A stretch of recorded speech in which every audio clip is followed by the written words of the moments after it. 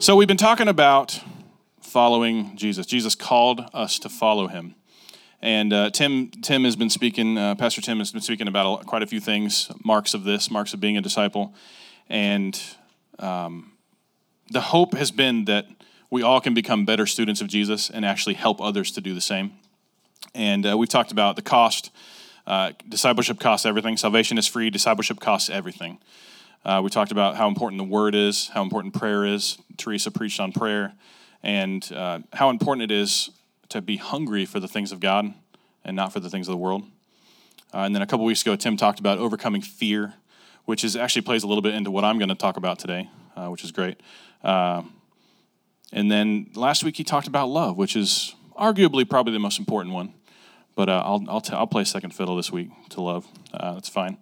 So Jesus said, go and make disciples and not Christians. He didn't say make Christians. He didn't say make Christ followers. He said make disciples. That's an important distinction here. Let me pray real quick. Father, we love you. Thank you for this day. God, I pray that you will allow me to speak your word, Lord. Give me the words to say, and I pray that I can help bring understanding. I pray that your spirit works throughout this entire service. Let us be in your will. And more importantly, help. In Jesus' name, amen. So I'm going to be talking about faith. And faith is tough. It can be a tough one for some people. Some people are good. I was talking to Tim about it, and Tim has a gift of faith. And so he's like, yeah, I'm faith. I love faith. And I'm like, good.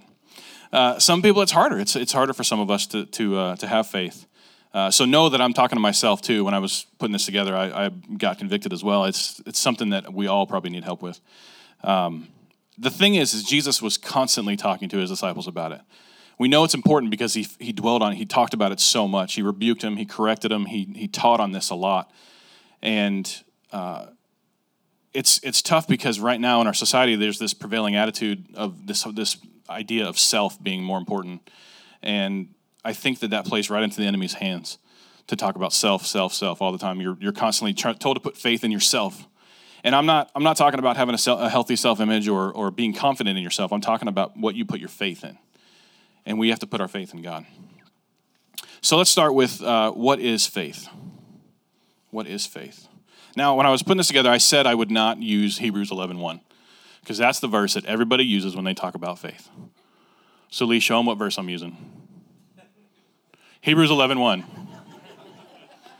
I told myself I wouldn't do it, and then I'm reading it, and I'm like, you know what? I want to make a point with this. So Hebrews 11:1 says, now faith is confidence in what we hope for and assurance about what we do not see. Now think about this for a minute. Just take a second. What does that mean? It's a beautiful verse. I've always said it was a beautiful verse, but on the face of it, it's hard. It's not hard to understand, but it's like, what is he actually saying? So keep that in mind. We need to find out what exactly is faith and where does it come from. Now, I feel like many people mischaracterize faith. I feel like we have not a wrong view, but an alternate view of what faith is with what God would have us believe. And like, for instance, yesterday, I would say that my faith helped Miami beat Florida State, right? Right? Wouldn't you agree? My faith, I'm a Miami fan. I know I'm the only one probably in this entire building.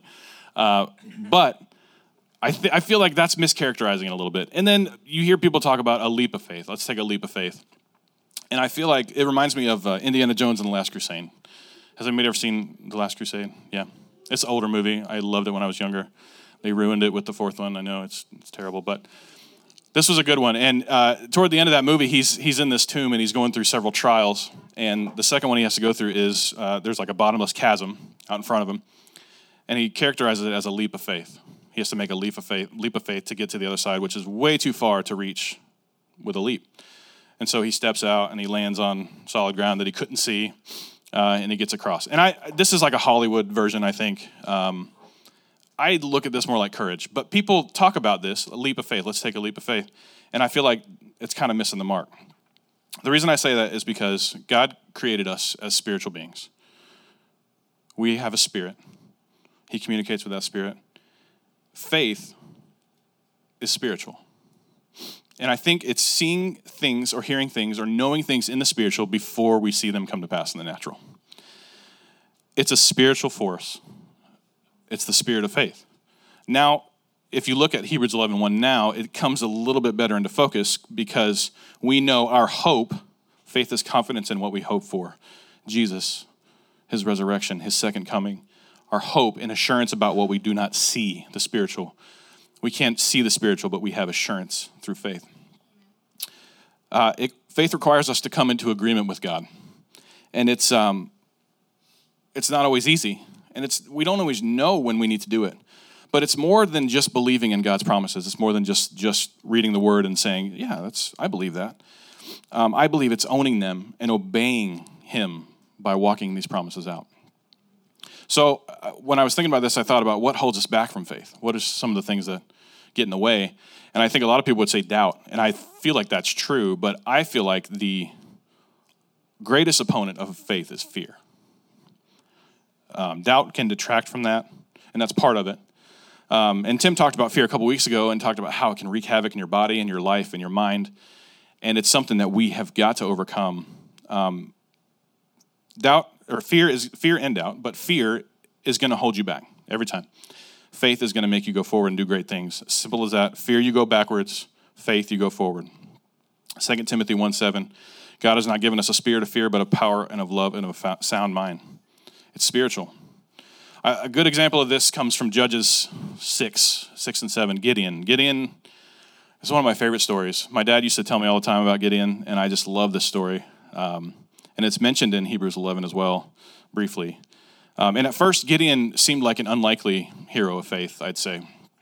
The angel of the Lord comes to him, and he's actually hiding at the time from the Midianites. The Midianites had kind of taken over, and they were stealing crops, and they were just oppressing God's people. They were oppressing the Israelites.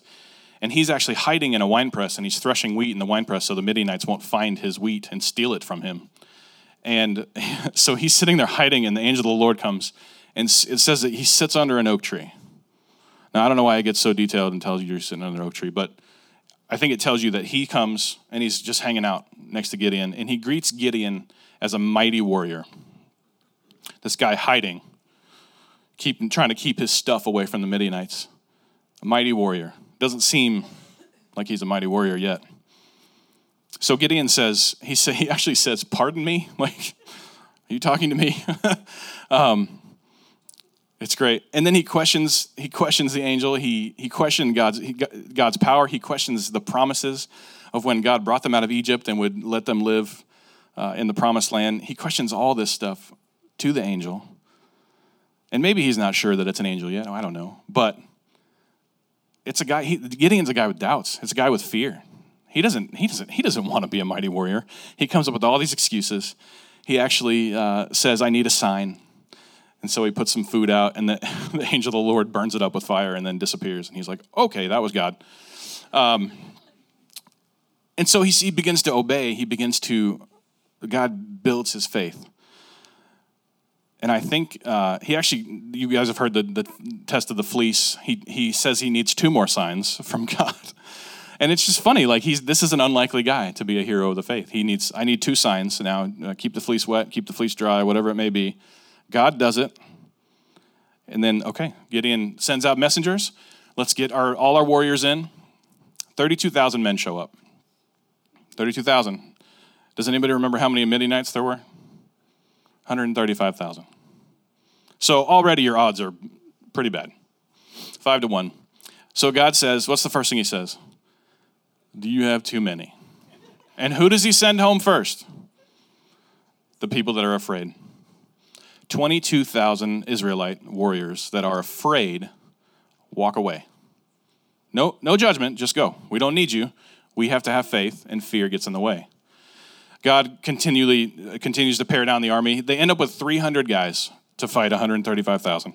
Now, I don't know how you see that, but to do that, you either have to have no fear or be wildly insane. To go against that many guys with 300. But I feel like God was saying, okay, I'll do your tests, I'll pass your tests, and then I'm going to show you what I can do.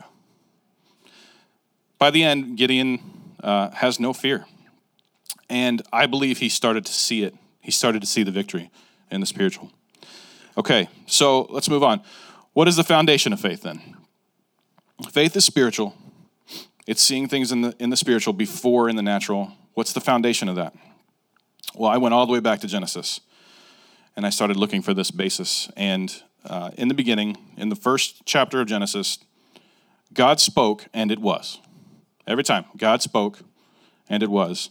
It actually says, and God said, quotes, and God said, and then light, dry ground, sun, moon, stars, fish, birds, animals were created out of nothing. And then he said, when he created man, he said, let us make mankind in our image, in our likeness, so that they may rule over the fish in the sea and the birds in the sky, over the livestock and all the wild animals, and over all the creatures that move along the ground. Now, I'm talking about faith. You might be like, why is he talking in Genesis? Like, what does this have to do with it? Just hang with me for a second. So in Genesis 1:28, after he created man, it says, God blessed them and said to them, be fruitful and increase in number, fill the earth and subdue it. Rule over the fish in the sea and the birds in the sky, over every living creature that moves on the ground. He transfers dominion to us. He puts the responsibility on us, be fruitful, subdue the earth, have authority over the earth.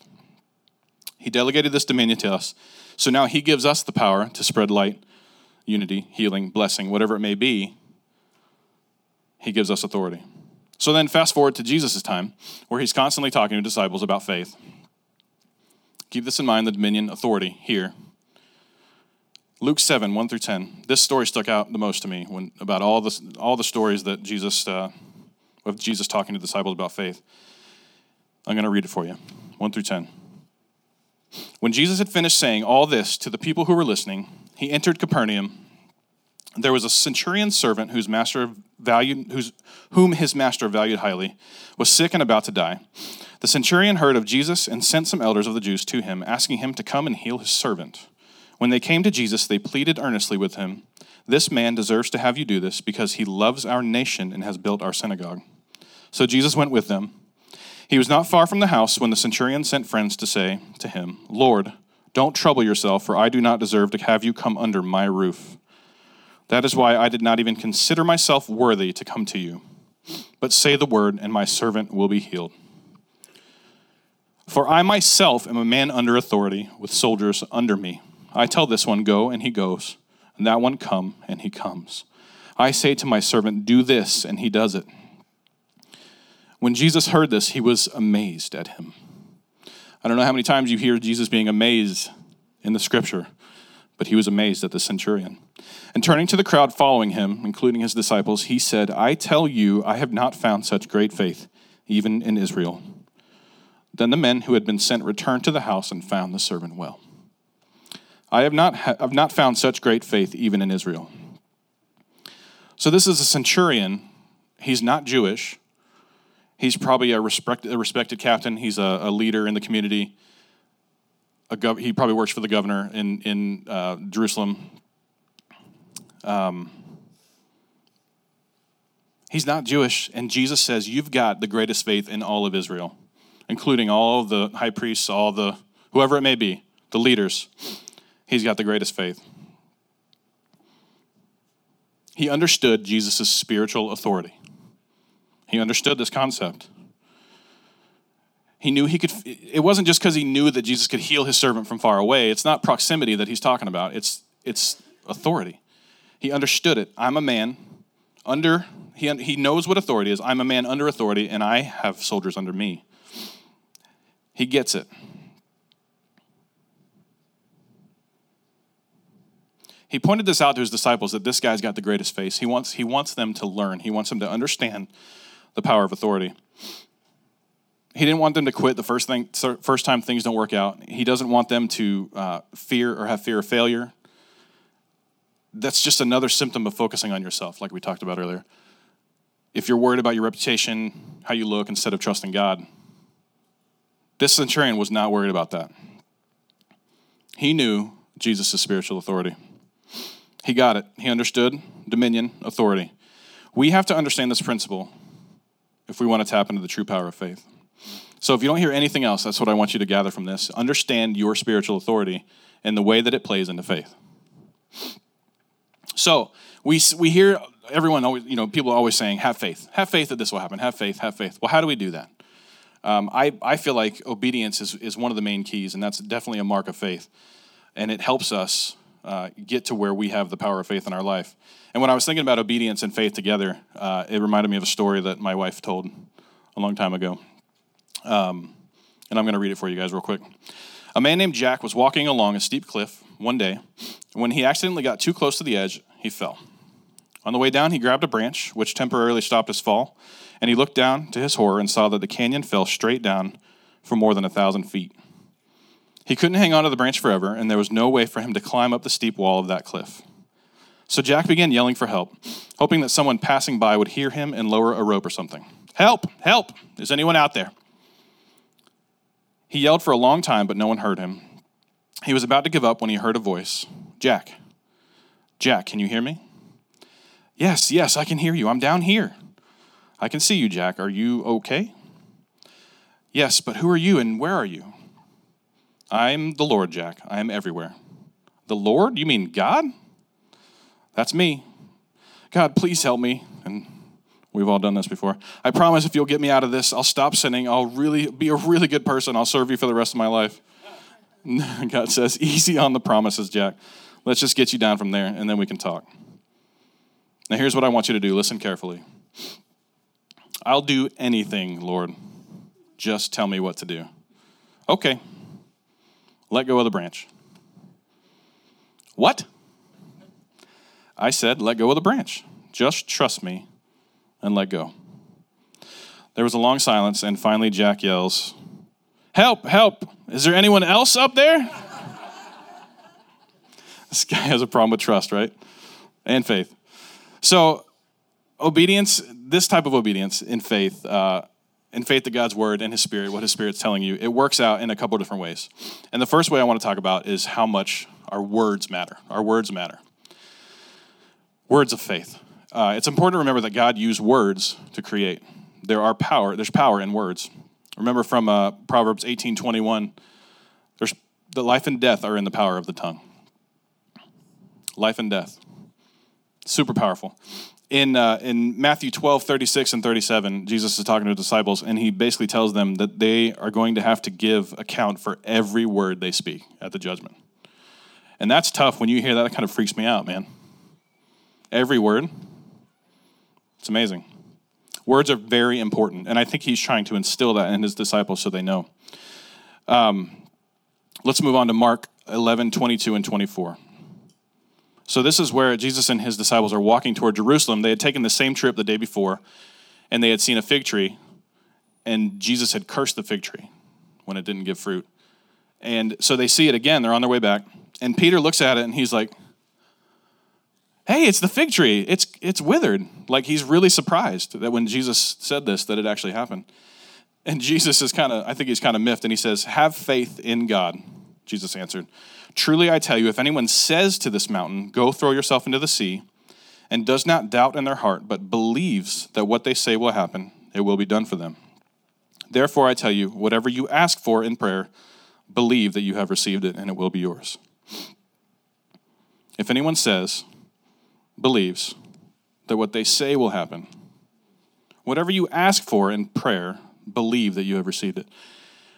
I wanted to point out two things, and this may seem trivial to you, but I think it's interesting that he talks about believing twice and speaking 3 times. I think he's trying to show us the importance of our words. Speaking is super important. I'm not saying belief's not important. Obviously, that's important. But you have to speak it out, and there's power in your tongue. You have to know these things. Now, you may have to change how you talk, the words you use, the way we talk. And I'm glad that it's believing and saying, because if you think about it, some of the stuff we say, like, that scared me to death, or you tell your kids, don't do that or you'll break your neck, we'd be dropping like flies if that, if you could just said it and didn't believe it. But thank goodness it's believing and saying. There's a power in when you unify these two things. There's power in that. So don't have fear or doubt in your heart, but believe and ask and expect it to happen. Now, the second thing, so there's words and then there's action. Now, I know this is the verse everyone uses for this, but it's so good, it's hard to pass up. James 2:26, as the body without the spirit is dead, so faith without deeds is dead. Faith without deeds is dead. Now remember, I'm not saying that you can earn salvation. Salvation is free, freely given by God. But Romans 10:9 says, if you declare with your mouth that Jesus is Lord and believe in your heart that God raised him from the dead, you will be saved. You got to say it. It's important. Action. Words, action. Look at Abraham. Abraham received the covenant, and God says you've got to pick up and move your entire family, all your cattle, all your everything. That is not easy back in that day. And you got to move to the promised land. Abraham had faith. He did it. And then when God, he's waiting so long to have a son, and he finally has a son, Isaac, and God says, kill the promise. He had faith. Action. Thank God, God stopped him. But he was willing. He had faith that God would provide. Look at Gideon. We just talked about Gideon. He was commanded to do what he did. He obeyed and took action. We've got to take action. We've got to change our words, have words of faith, and take action. This means you got to change some things. You may have to change some things. I know in my own life, I say things I shouldn't say all the time. You may have to change the way you look at stuff. It's not easy. Let me close with this. I have one point that I want to make before we're done. Part of faith is trusting in God's faithfulness. His promises still stand no matter what the consequences, no matter what the circumstances. When before I came to work here at the church, I was a pharmaceutical rep, and they laid off our entire, basically, I think it was like 12 groups of reps throughout all of Florida. And we're talking thousands of people. And it really rocked me. I was like, man, how am I going to pay the bills? What are we going to do? And through that whole time, it was tough on us because we had to have faith, and we still were giving to the church, we were tithing, and it was tough. That's not easy to do when you don't have a job. And I got to tell you that he is faithful through it all. We never wanted, we never suffered. There were times when we thought we might, but we got through it. And God is faithful. So if you look at his faithfulness and look at his promises that are all over the Bible, you can look in Psalm 103. You can look, 1 Peter 1 talks about the inheritance that will never spoil, never fade. We know from Romans 8:17 that we are joint heirs with Christ to this promise, to this inheritance. And it's important to understand we have access to these things through grace. Grace. Jesus' sacrifice covered us with grace. And Tim talked about this last week. Grace is receiving what you don't deserve. We don't deserve any of this. We don't deserve the promises. We can't earn them. But we have access through grace. But listen to what it says about grace. As free as salvation is, as free as grace are, they don't come to you without faith. Romans 5, 1-2. Therefore, since we have been justified through faith, we have peace with God through our Lord Jesus Christ, through whom we have gained access by faith into this grace in which we now stand. Through whom we have gained access by faith into this grace which we now stand. We can't have access to the promises without faith. We got to realize this. Again, salvation, promises, they're free. But if you want access through grace, you have to have faith. Have to have faith.